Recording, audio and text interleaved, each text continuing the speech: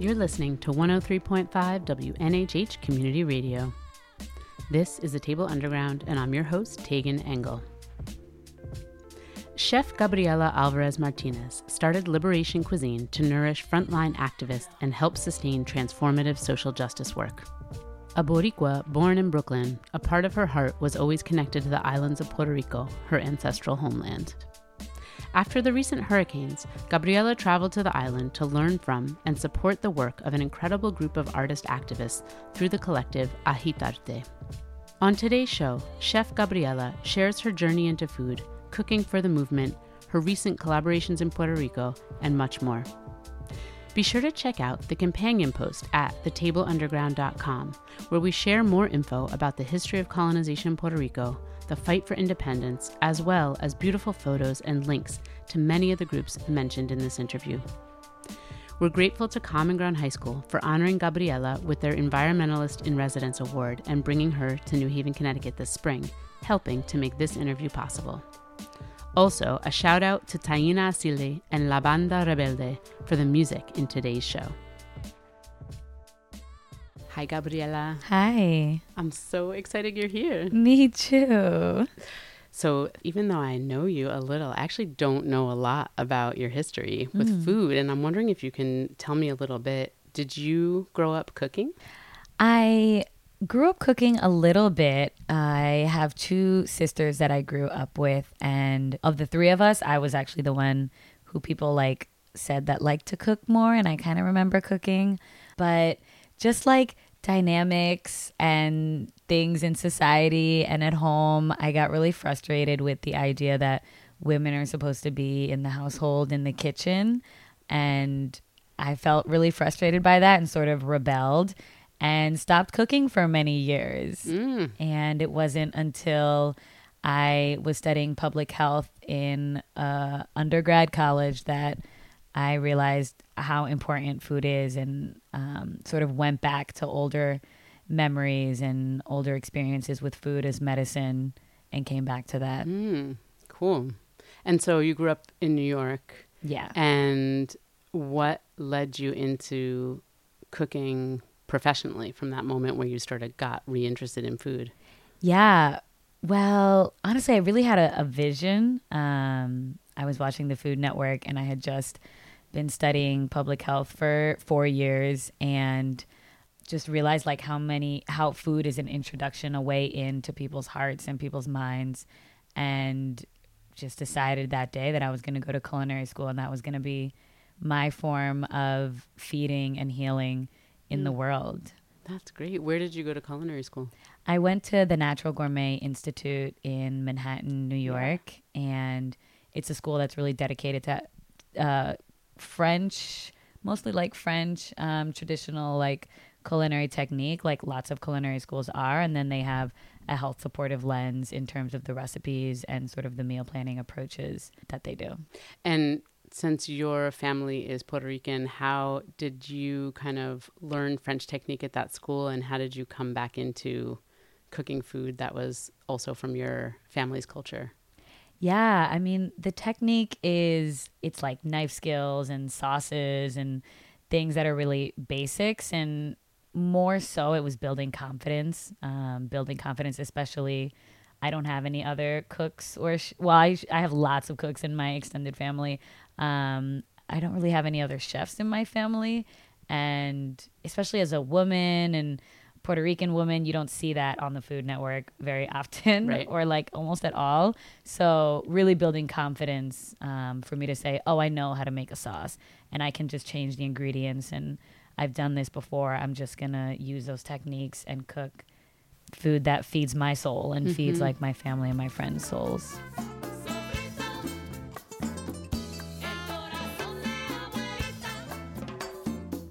What is the political context of what is happening in Puerto Rico in general, and especially in relation to the hurricane? Yeah, so Puerto Rico is a colony of the United States, which means that they have to follow federal laws, and they vote in the primaries, but they actually can't vote for the president. So they are now being, they have to follow the laws that Trump is setting and that are unfolding in these like 4 years, and that has been the case always. And so one law that has been around but they have no representation in our government, right? No, they have no representation. They do have one person who doesn't have like can't vote like in the House of Representatives. Okay. And which is like really crazy, and lots of people don't know that. And they are technically U.S. citizens, but they're really second-class citizens. And so when the hurricane hit, the one law like the Jones Act is something that was really showing up a lot and that folks have really been talking about, because the Jones Act says that all ships that come into the port in Puerto Rico have to have a U.S. flag. They must be U.S. ships, which means that plantains that are grown in the sister island right next door of the Dominican Republic have to go to the United States, get taken off the ship, put back onto a different ship, and then shipped back to Puerto Rico, which is huge. It's very, very costly, which means that plantains are like 3 times more expensive in Puerto Rico as you could find them like even in the United States, or if like the Dominican Republic could trade directly with Puerto Rico. Right. So, and these are like a staple of people's diet. Right. And so when you have a whole farming industry that is wiped out, like farms being super cleaned out with the hurricane, and then you're not able to bring in food, or the food that's coming in is super expensive, it's a really big problem. And so Trump actually made the Jones Act, he like, what was the word? He like paused it for, I think it was like a month or 2 months, and then brought it back up. International aid for a few months, and then really to let in to like reduce the cost was my understanding. Like I heard many things, and like lots of countries really offering aid, and they were really turned away. Like Cuba offered aid, and because of the relationship with the United States and Cuba, they said no, and Puerto Rico had no capacity. They had no like ability to say, yes, we like want your aid. Right. And these are the effects of colonization that still go on today and that people don't know about. Like they just think, oh, people should just get it together. But there's all of these things that are preventing people on the island from being able to control their own economy and their lives. Absolutely. And so we're not seeing like the Caribbean solidarity. So the Caribbean, which will continue to face hurricanes, we're not seeing them being able to pull together resources and support each other when they could be the very first people to arrive to any island in a time like when the next hurricane hits. And then we're also not seeing, a huge thing with colonization is like Puerto Rico doesn't sort of flesh out their response systems, because there's sort of this like the United States will handle it, the United States will take care of it. And so there was just like so much bureaucracy and so much unknown about what was going to happen. And the United States took forever to show up, and the response has not really been very good. Lots of folks have sort of been left in the dark. And so like with this one policy, we're seeing so much of the issues of colonization and policies that are really put in place to support shipping industry and the economy of the United States. Right. So when you talk about people at Ahiarte and others who are fighting for liberation and independence, is that basically what people are responding to, that and much more? That and much more.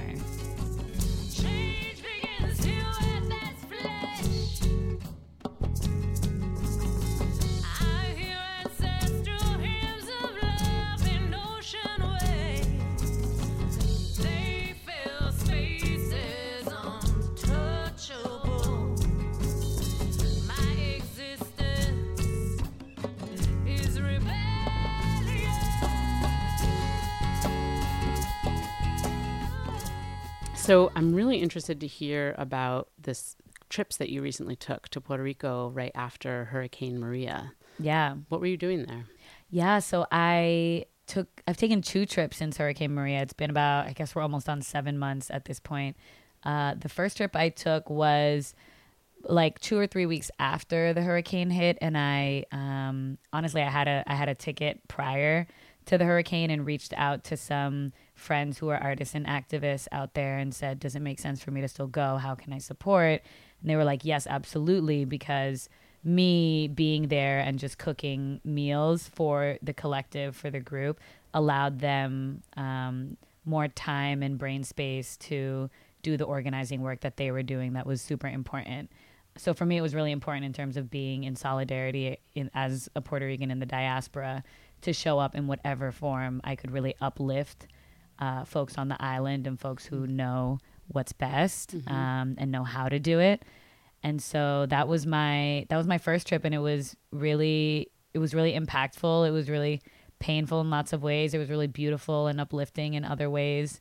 And I had also been, connected with them for a long time. And so we had been planning a residency for quite some time. And once the hurricane hit, we sort of readjusted and shifted some things to think about what that second trip would look like. And so these were artists that you met in New York first? Yeah, so these are artists who are part of a collective called Agitarte, which is a combination of two words, agitate, agitar in Spanish, and arte in Spanish. And so they do artist activist work. They do lots of street theater. They create visual art that is political in content. And they organize. They are activists who are like frontline, really pushing for decolonization on the island and sovereignty for people. And so all of the work that they've been doing since the hurricane is really with that lens of thinking about like how can we be sustainable and sovereign within our communities while there's also like larger political work that's happening. Yeah. And so I met them at El Puente through just work that we were doing there. Which is a place in Brooklyn, right? Yeah, so El Puente is in the south side of Williamsburg, which is historically has lots of deep like Puerto Rican roots, and they do after school programming for young people of many ages. And so I was doing lots of different health and wellness work there, and towards the end, really, as I was graduating culinary school, that was where I taught my first cooking classes with elementary through high school. It's a beautiful, beautiful place. Yeah, and really so nice place. I met folks through there, and then we just kept connecting and building, and I got to go and continue to get to go see them in Puerto Rico. That's great. And so they're based in Puerto Rico. Agitarte is based in Puerto Rico, and they have a collective house and workshop space called Casa Taller. And so after the hurricane, they did some really like heavy fundraising for Casa Taller to rebuild the roof. And really they have a garden in the space, a community garden, and they wanted to really shift it up to the roof. And they were actually able to raise more than they thought. And so they used that funding to support Centros de Apoyo Mutuo, which are centers of mutual support that popped up around the island, really in the moment where they needed to be feeding themselves and organizing. Can you talk a little bit, like your first trip, you went there right after the hurricane hit, and what, like from here, from the States, from the mainland part of the States, we're seeing like people don't have water and electricity for like really long periods of time. What was it like when you went down there? Was there running water, or what was the condition? I was staying in Santurce, which is in the metropolitan area. And so we had running water, and at the time there was no electricity, there was no power. And so people, like in terms of the kitchen, actually Agitarte at Casa Taller, they really set up prior, they had a solar panel that did have connected like outlets to it. So people would soak up that electricity during the day. People would charge up their phones and their computers. But then it really meant at a certain point, once your battery died, what you were able to, phone calls or emails or, any like even Netflix to pull your attention out of the situation that you're in, but really also like the work that needs to be done would sort of have to take a pause, which created some challenges. And at the same time was really beautiful because we would be, after preparing a dinner on like a camping gas stove and preparing dinner early because you still have daylight and using the ingredients that you have because there's no refrigeration, we would all sit together at a meal with, small solar lanterns and be singing and talking and really connecting in a way that sometimes we get distracted when there is electricity and such. Yeah. So it was, definitely, it was very intense, and I'm really happy that I got to be there because from far away, it was also really painful to know that your family and your friends are going through something super intense and you can't do anything. So being there was great, and also was like, wow, people have no idea what it is to have to figure out how to wash your clothes, to spend all day thinking about just your basic needs, and how intense that is when you haven't been living that way before and you are not set up for that. Right. But yeah, it's a little bit about that. I think it's important to share because it's like there are these natural disasters and then people pay attention to them for a few days and then they move on, and but the people living in it are still living in it. And so it's good to hear more details about what's actually going on. Yeah, and that's the metropolitan area. I mean, I still have family members who don't have running water or electricity, and it's not even just Hurricane Maria. There was a hurricane, I think, less than a week before, Hurricane Irma. And so folks who, many folks lost power and water then and still haven't gotten it back. Yeah, it's terrible. So that was on your first trip, and then you had been planning this residency for you to go for a longer period of time. How much later was that you went back? My first trip was in like mid-October, and then I went back like early January, and I was there for a month and a half. And it was interesting. A really big takeaway for me with this whole trip and just the past few months has been again about solidarity. And while I had certain ideas of what would be helpful at this point after the hurricane and what things to be thinking about as organizers and community, based on my experience here in the United States in the Northeast, it was actually, I had to really like pause and listen to what people there were saying and really, not necessarily follow my own experience, but say I'm going to really trust and follow the lead of the folks who are there. Which, I think we like often say that, but to really completely like step into that and do that for me was a really powerful experience. And so we shifted gears, and there was a group of artists who were working on a scroll project, which is soon to be coming out, and they have an exhibit opening in early June in New York City, which folks should definitely check out. But the scroll project is this scroll that sort of unfolds through your hands. And so as this scroll is passing through your fingers, you're seeing this beautiful imagery of history in Puerto Rico, colonization in Puerto Rico, and basically all these things that led to where we've been post-Hurricane Maria. It's like, yes, an environmental thing that happened, and also there's a lot of political things that created the emergency state that we're in. So this scroll project is happening, and there's all these artists super in that zone and working on that. And when I was there, again, like nourishing and making sure that they had a meal to eat at the end of the day. And then I was also supporting and building with the different CAMs, the Centros de Apoyo Mutuo. So there are several throughout the island, and I did about like 5 or 6 workshops at different ones, and then folks would come and join in around sprouting, in particular sprouting, because it's something that can grow within days. So when almost an entire farming industry is wiped out by a hurricane, and if folks don't know, people still need to eat. Yeah. And Puerto Rico's an island, and imports are controlled by the United States, and were not really effective in working for many reasons. So people needed to grow like quick food. So a lot of folks were thinking about how can we, grow sprouts, and how can we inform people about how to do that. And then the other thing was food preservation, like canning. There's awesome folks who were doing canning in the United States, the Queer Kitchen Brigade, and sending food over, which was amazing because that food didn't go bad while it was waiting on the ports. Right. And so I was there in person, and so I was also offering canning workshops for folks to think about in the future, like when the next hurricane hits, how do we preserve food? Like if we have things, hurricane hit, and we have things in our refrigerator that are going to go bad, or if we can prep beforehand and have vegetables and fruits that are not canned with, and are not canned with preservatives. Right. Yeah. Yeah. What kind of sprouts were you growing? Oh, we were growing, we were using mostly alfalfa. And we made that choice really because I think it's a really great intro sprout for folks who haven't like been eating sprouts before. It's not really big, and it doesn't have a really strong flavor. And then we would share with them that you can do it with other things like radishes or broccoli or, soy, like lots of different things are possible. But we chose to really start mostly with alfalfa and leave folks with some alfalfa seeds to go with. Yeah. And so what other kinds of things were happening at the COMS, the mutual support centers?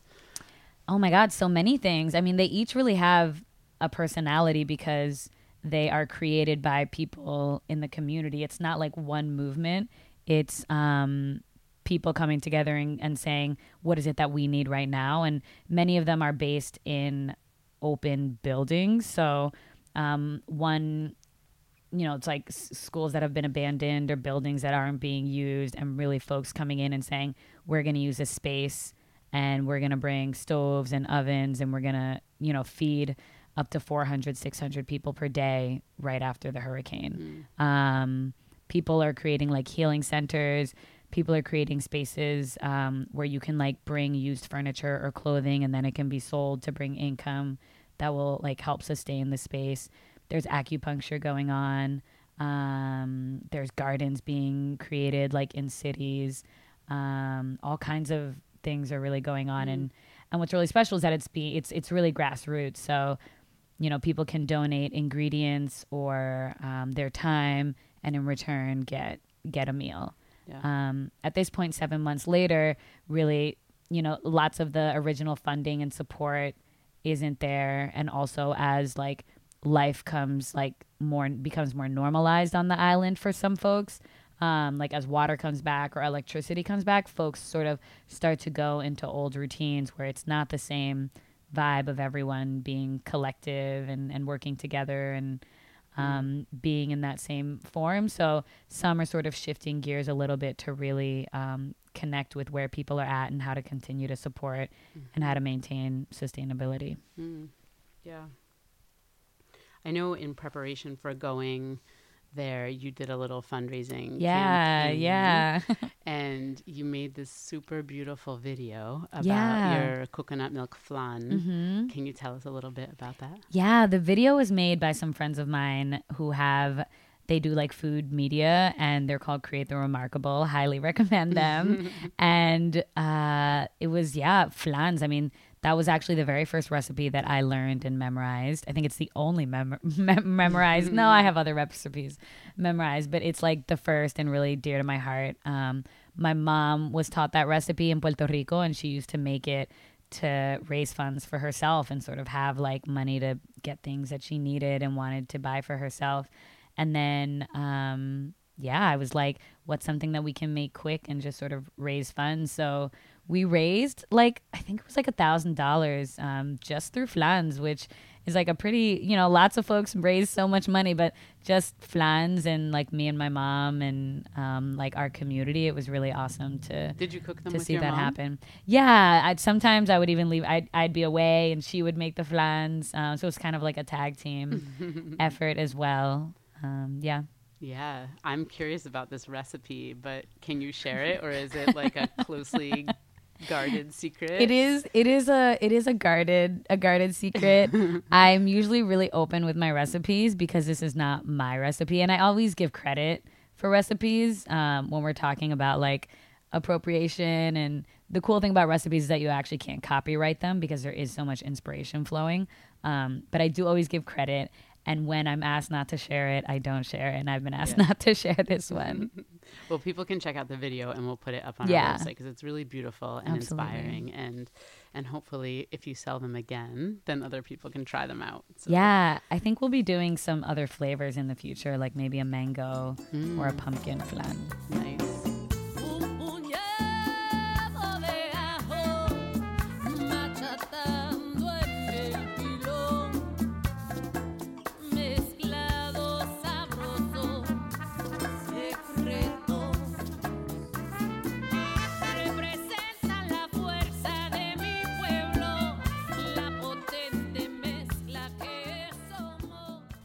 So I know one of the things that you've done with food and wellness is menu planning with people. What does that look like when you're using either in Puerto Rico or in New York?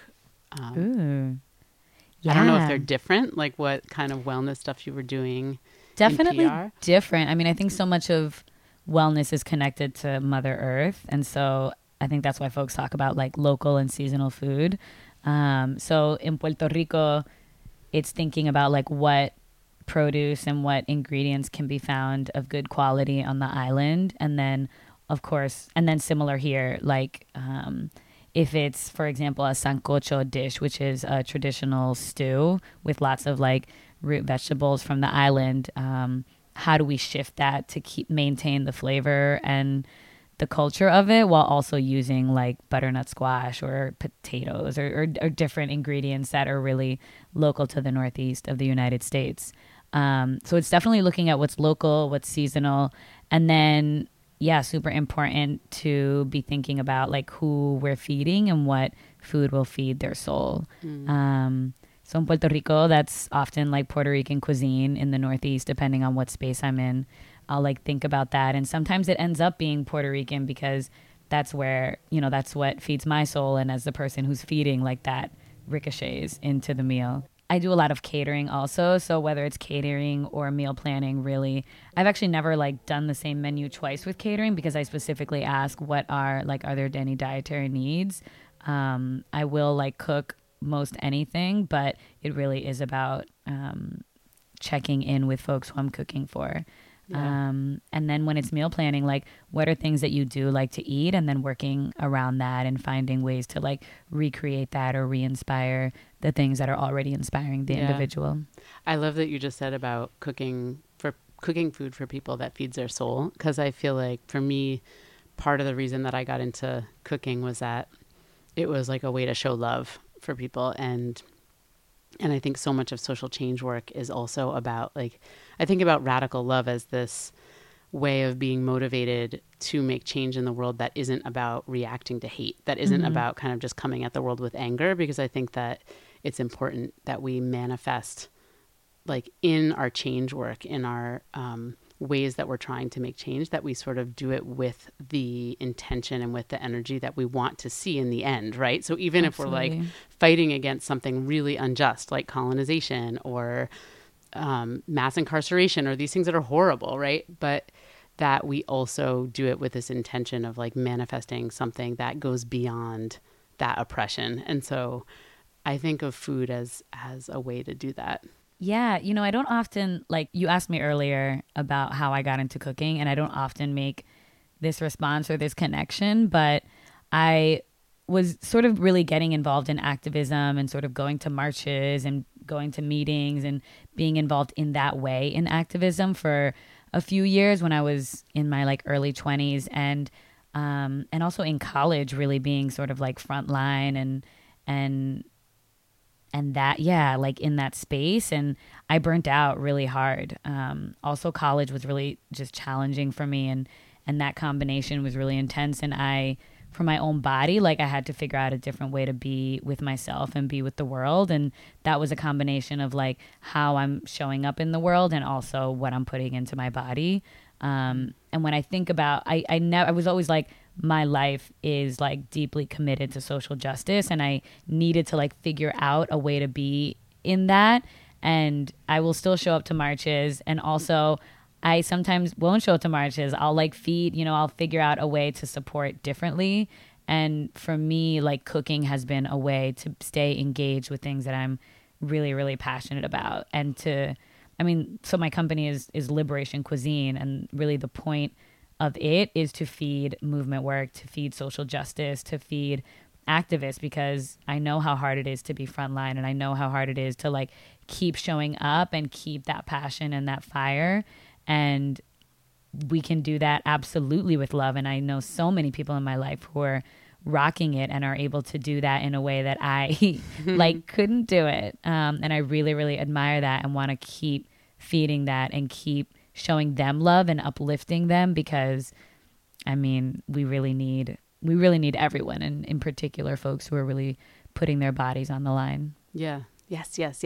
Yeah. Yeah. And it's funny, I didn't even ask you till this moment to talk about Liberation Cuisine, but that is what your business is called. Yeah. And so when you talk about cooking for the movement and Liberation Cuisine, can you explain to people who might not know your orientation in the world, like what movements are you cooking for? What people are you trying to support in liberation for peoples?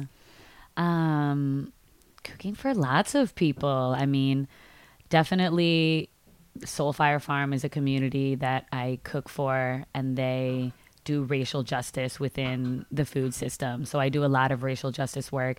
It could look like Soulfire, and then I'll often cook for Race Forward, which is a nonprofit that does racial justice trainings in like bigger organizations or bigger companies. So they're like different, but it's really that approach of racial justice. And then cook for like actions. So we recently cooked for the Coalition of Immokalee Workers, and that was even more of like organizing multiple chefs to provide nourishment for a hunger strike that they were doing against Wendy's in New York City. And so really pulling our resources together to make sure that their community had nourishment throughout that week. So yeah, lots of food justice, lots of racial justice. Have done like some work with the Audre Lorde Project, which is an organization that I really love and support, and like the LGBTQ, gender non-binary like communities are also people who I really support. And then lots of like healer collectives, artist collectives, folks who are just really thinking about different approaches to the world, different approaches to what has happened, like capitalism, colonization, land collectives. So people who are like Wild Seed, people who are trying to create different ways of being in the world, and thinking about like the political, the economic, the interpersonal, all of those pieces are really spaces that I love to nourish and feed. That's wonderful. I appreciate you listing all of that, because part of the whole purpose of this show is to help people see more things that are not always visible to everybody. And so when I talk about like creative social justice, what you just named, like all of those different groups are, to me, what represents that. It's like how to make social change in ways that falls outside of kind of the mainstream, and is willing to like really ask deeper questions about how do we rethink how we do economy, how we do relationship, how we do society, how we do activism, everything. And so those are all awesome examples of that. So I'll post all of that info, links to all those places up so people can check them out. Awesome. In terms of feeding the movement, how do you feel that's received by other activists who you're working with? I feel like it's been super well received. I feel like it's never been questioned like that's not real activism. I think it's actually been like an exhale of like thank you for showing up, like thank you for feeding us. Food is something that, like you said, it does really touch people, and to be able to be in a meeting, to be at a conference, to be really like thinking about challenging things, and then have like a beautiful meal waiting for you. And I mean, no matter who it is, like I will shop organic because it's better for the world, and like there's no cutting corners, like no matter the budget, what it is, like, and I'll make it beautiful, and it's the same recipes, and it's meant to really, really feed. So it's been received really well, and I think folks are actually really excited and really hungry for it. Both like activists, more like nonprofit groups, like all different kinds of people are really excited about Liberation Cuisine. And actually, like in the past few years, there are other folks who have really been moving in the same direction. And it's really inspiring and really exciting. And a direction that I'm like really personally moving in is putting energy into like uplifting all of us together and really sort of creating a new standard and creating like a little bit of a splash so that folks see that there are people who are cooking and people who are prioritizing social justice, both in like how they're making choices around food and who they're feeding. So I'm really excited. I think it's been received well, and I think there's a lot more to come around that. Yeah. And it means so much for the meal to be special and beautiful and given attention to, versus when you are in a meeting and there's just like pizza or chips or, but I think there's like a whole different level of nurturing and caring for that. When people are feeling burnt out and exhausted, like that really matters. I think that really touches people. Yeah. And so often like folks who are really like have like personal connections and really committed to social justice are folks who in some way, shape or form have been marginalized in their life. And to have been marginalized and then be like put in the center and say, I'm caring for you right now is like a big statement. It says a lot.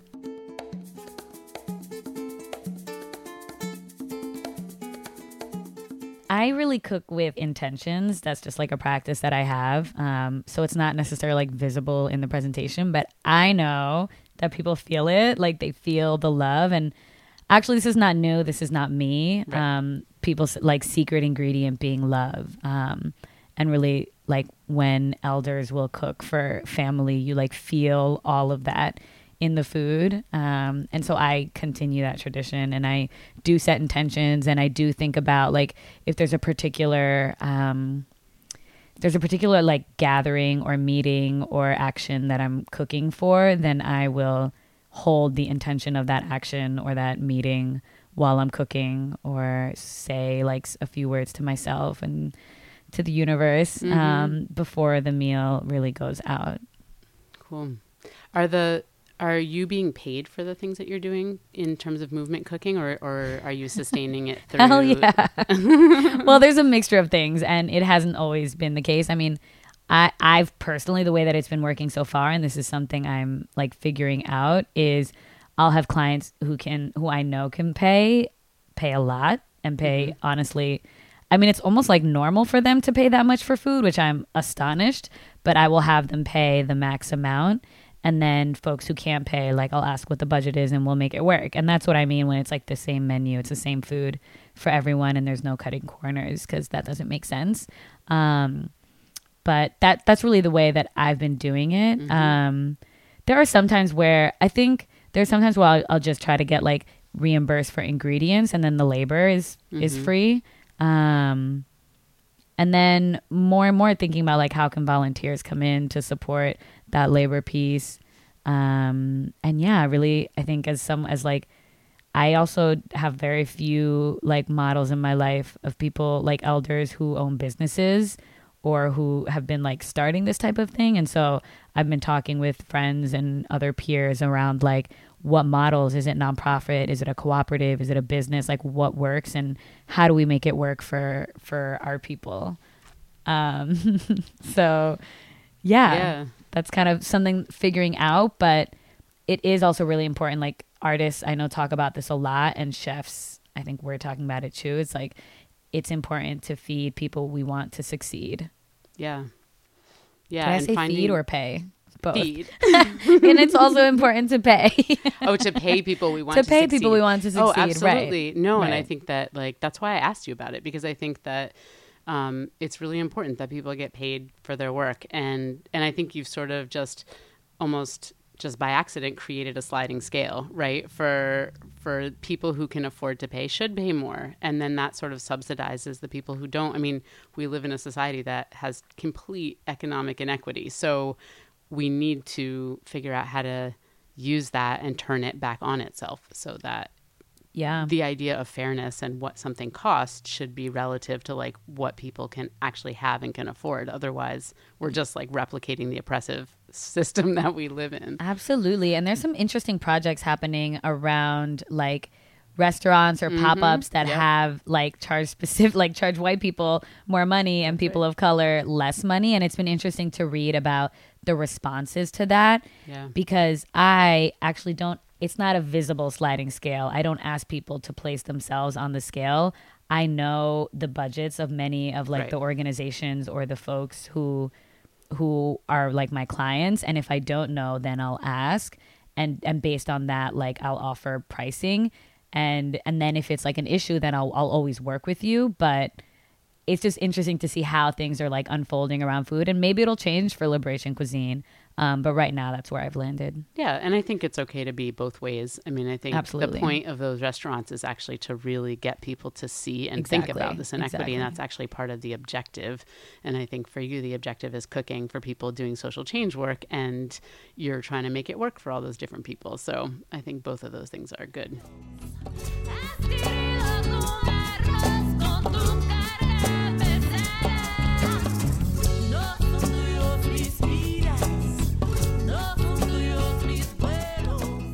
So another piece of the work that you do that's very connected is working up at Soulfire Farm during the Black and Latinx Farmers Immersion Program. And you run the kitchen very often. So can you tell us just really quick what the Black and Latinx Farmers Immersion is, and then we'll talk about the kitchen. Yeah, I love this program, and I love Soulfire Farm.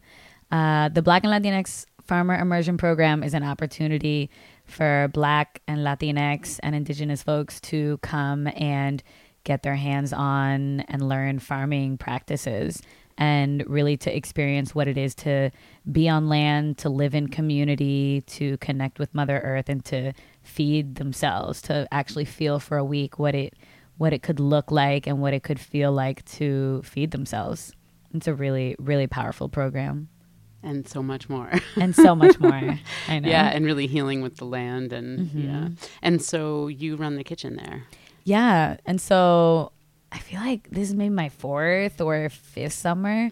And it's actually, I'm going to tell you a quick story because it's on my mind. I applied to BLFI and I didn't originally get accepted because it's like so many people apply.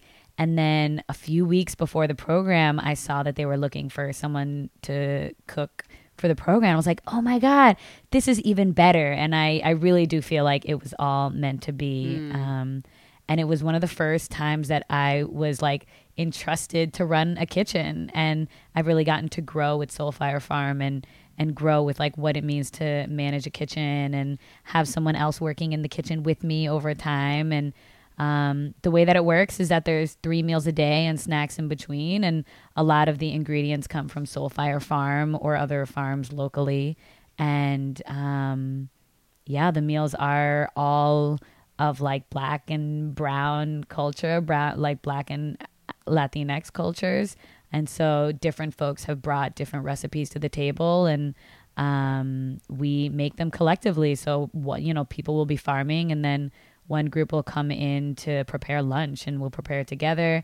And there's often like stories or songs connected, and people will all sit down at the table 3 times a day, which is really powerful. Like we'll say it and it's like, yeah, you sit down to eat. But to actually sit down intentionally with 30 other people 3 times a day and say, we are pausing to feed ourselves with this amazing meal that comes from our people, that comes from the land, is really powerful. And that is like bookmarking so much other amazing work and healing that's happening throughout the days. When people come and cook with you in the kitchen there, what are some of the things that you try to help them do or learn from that experience of actually cooking with you to prepare the food? I actually cook very little. I think one of the main things is like trust. And I think that's true probably with like the farming aspect too. I'm sure that some of the farmers would say the same thing, is like to trust yourself. And I talk about often like intuitive cooking. Just like follow your intuition. That's how your ancestors did it. Like once upon a time, there weren't recipe books. Like once upon a time, it was just following your intuition and tasting and just chopping things and putting them in a pot and making it work. And that's how these amazing meals that we eat today were formed. So sort of reminding people that they are totally capable and able to do this is one piece. So huge, right? Because we live in a society that totally doesn't teach us that. So it's like you're saying to people, you're enough. Like absolutely, you have the knowledge and the skill that you need. And it's interesting how something that is so simple like that is actually so huge and transformational. And it's one thing to say and another thing to feel it. And that's what's so amazing. Somebody actually believe in you. Like they're not just saying, we trust you, but like we do. Like you're going to cook that soup and we're going to all sit down and eat it. Yeah. And then it's really like connecting with individuals in the group. So it's usually groups of like 4 or 5. And sometimes there'll be someone who's like really like confident and really excited. And I'm like, great. Then you're like, you're on the pot. Like you are like managing and like timing what goes into the pot and seasoning. And then there's someone who's like, I don't know how to cut. I don't know anything. And so I might spend more time with them on like going over the cutting skills. And that's like a knife skills lesson. So it's really connecting with not only what each person might say they want to know, but also like feeling people's energy in the space, because saying you are enough and like you matter is so connected to how we take care of ourselves. And so in the kitchen, a lot can come up for folks, and people can often get like really stressed out and really anxious, and it may bring up just old stuff. So that's also like an important piece. And it seems like that's really part of all the work that's happening there, is to like pay attention to what's coming up with for people, like old traumas or messages they've gotten in their lives, and trying to leave space for healing that, so that when people are coming out, they're realizing like, oh, I can change my patterns or be in the world in a different way. Yeah, and like messaging that's been passed down through generations, right, as well. Yeah. Are there particular recipes or foods that you think are really special or that people really love? Yeah. Well, I'll share two that are on my mind right now. One is mofongo, which is like green plantains. I actually make it with yellow plantain also. So like green and yellow plantains fried and mashed up, and then some like garlic and cilantro and different seasonings with it. And I think about like 2 years ago, a chef, Nadine Nelson, who's from New Haven and works in New Haven, has a really awesome project. We was at BLFI, and we had made some hibiscus tea earlier that day. And we were like, we don't want to waste the flowers. And she was like, why don't you candy it? So we candied all this hibiscus and ended up putting the candied hibiscus on top of the mofongos. And then it became a staple. Good. Yeah, it became a staple in the menu, which is just speaks so much to like the space and collective brainstorming, and like when we're all here together, like the creativity that can come out. Yeah, that was total brilliance. I've eaten that, and I didn't know that came from Nadine. That is complete culinary brilliance. Yeah, and it's like beautiful hibiscus and plantain, and just it's beautiful, right? The color is beautiful. So that's one dish that I really, really love, and love that it's part of the menu. Another dish is a dish that Leah and Naima Penniman contributed, called Soup Jamu. And so Leah is one of the directors of Soulfire, and Naima's her sister, for those who don't know. Yeah. And so they have this soup that's from Haiti, and it's eaten on January 1st, Independence Day, and has this like history of liberation and freedom behind it. And it was similar to the sancocho I mentioned earlier, was altered a little bit because there's no jamu, like the pumpkin isn't the same here as it is in Haiti, but we use like butternut squash, and the fact that it's connected to this story of independence and like freedom of like the first Black, like successful liberation, like movement is like really, really, really cool and inspiring. And we usually like to open with that meal and just set that tone. Yeah, that's great. And we actually have that recipe up on the Table Underground website, because it was also part of the Afro Seder liberation stuff. So, awesome. I mean, full disclosure, I am friends with Soulfire Farm folks. I'm on the board, and there's so many amazing people connected to the Soulfire Farm community who have been on my show. Not because I'm trying to just tell that story, but because there are so many amazing connected stories to tell about it. So there's lots of info up on the Table Underground. And because like there are really amazing movements and collectives happening in the Northeast of the United States right now. And it's a really powerful moment of folks seeing each other and saying, I want to do that too. And we're going to figure out how to support each other. Yes. And it's like things are popping up and people are stepping up. And it's like the network just keeps growing. Right. And this is just like a representation of that. And it's totally. really, really I mean, beautiful. that was actually part of why I also got burned out doing movement work, because I was organizing so much for like 9 or 10 years. And I said, I want to stay in this movement. And I had been cooking also. But I also love telling the story, or not even just telling it, but just drawing the stories out. I was like, I want more people to see all this inspiring, amazing stuff that I see. And so that was my inspiration for starting this show, was to actually just get those stories recorded and out so more people could see what was going on. Yeah, So, super important. yeah. Absolutely. Yeah. We started out talking about your time in Puerto Rico, and are you planning to return, and what work do you think needs to happen in Puerto Rico? Yeah. Wow, I'm definitely returning. It's an important place for me in my life, and even before the hurricane, I've been really called to Puerto Rico and called to the independence of that island, and just like giving it a chance to survive, giving the Caribbean a chance to survive and thrive the way that it can and once has. So I'll definitely be going back.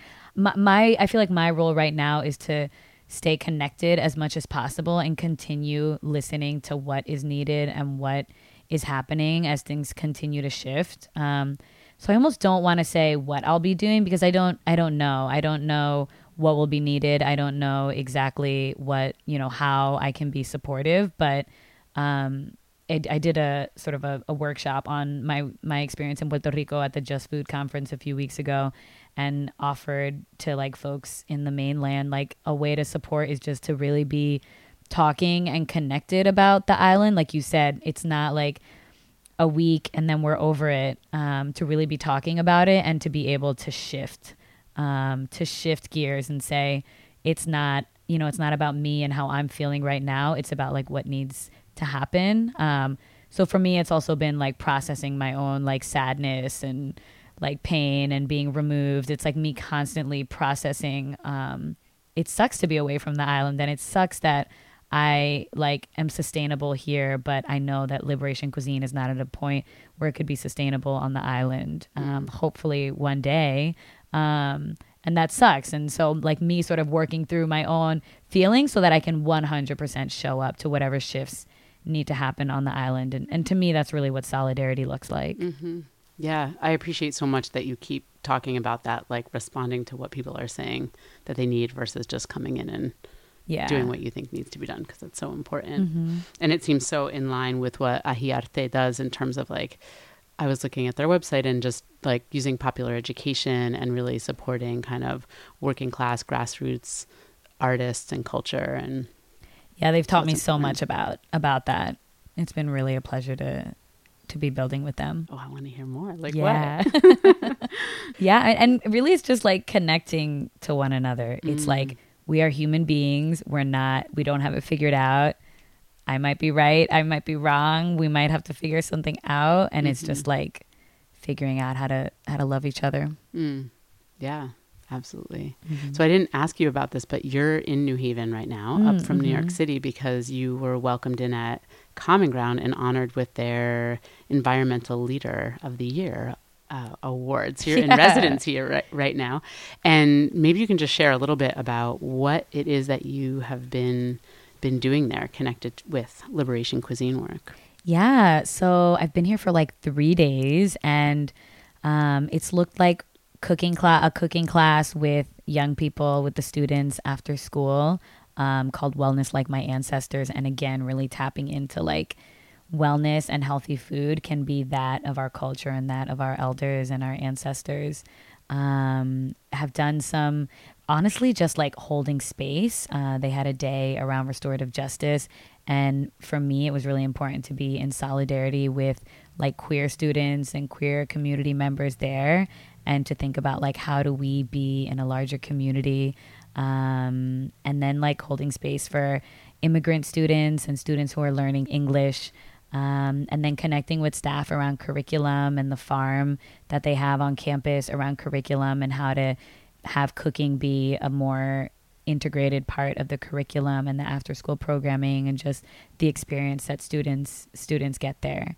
And today I got to cook lunch with the cafeteria staff, and it was amazing. 2 beautiful, wonderful women. I got to cook with them, and it was just such a pleasure, and really cool for me because I had never cooked in a cafeteria kitchen. That's so, like the best cafeteria kitchen. It's like the best cafeteria kitchen. In a school with a farm, with 2 super enthusiastic cooks. And it's just really cool to think about school policies around food, and just like the things that they have to like include, and how they think about food and think about menu planning is really different from what I get to do. So it's always cool to get to connect with people and say like, what are you working with and what's the magic that you make happen? That's awesome. Yeah. Thank you so much for talking with me. Thank you for having this. This is so important and so cool. Thanks. To see photos and find links to many of the things discussed in today's show, check out thetableunderground.com. You can also find past episodes, write-ups, and recipes there. Be sure to follow us on all the social medias and listen in on iTunes and other podcasting sites. Many thanks again to Taina Asili and La Banda Rebelde for the music on today's show. We'll go out on their song, Sofrito.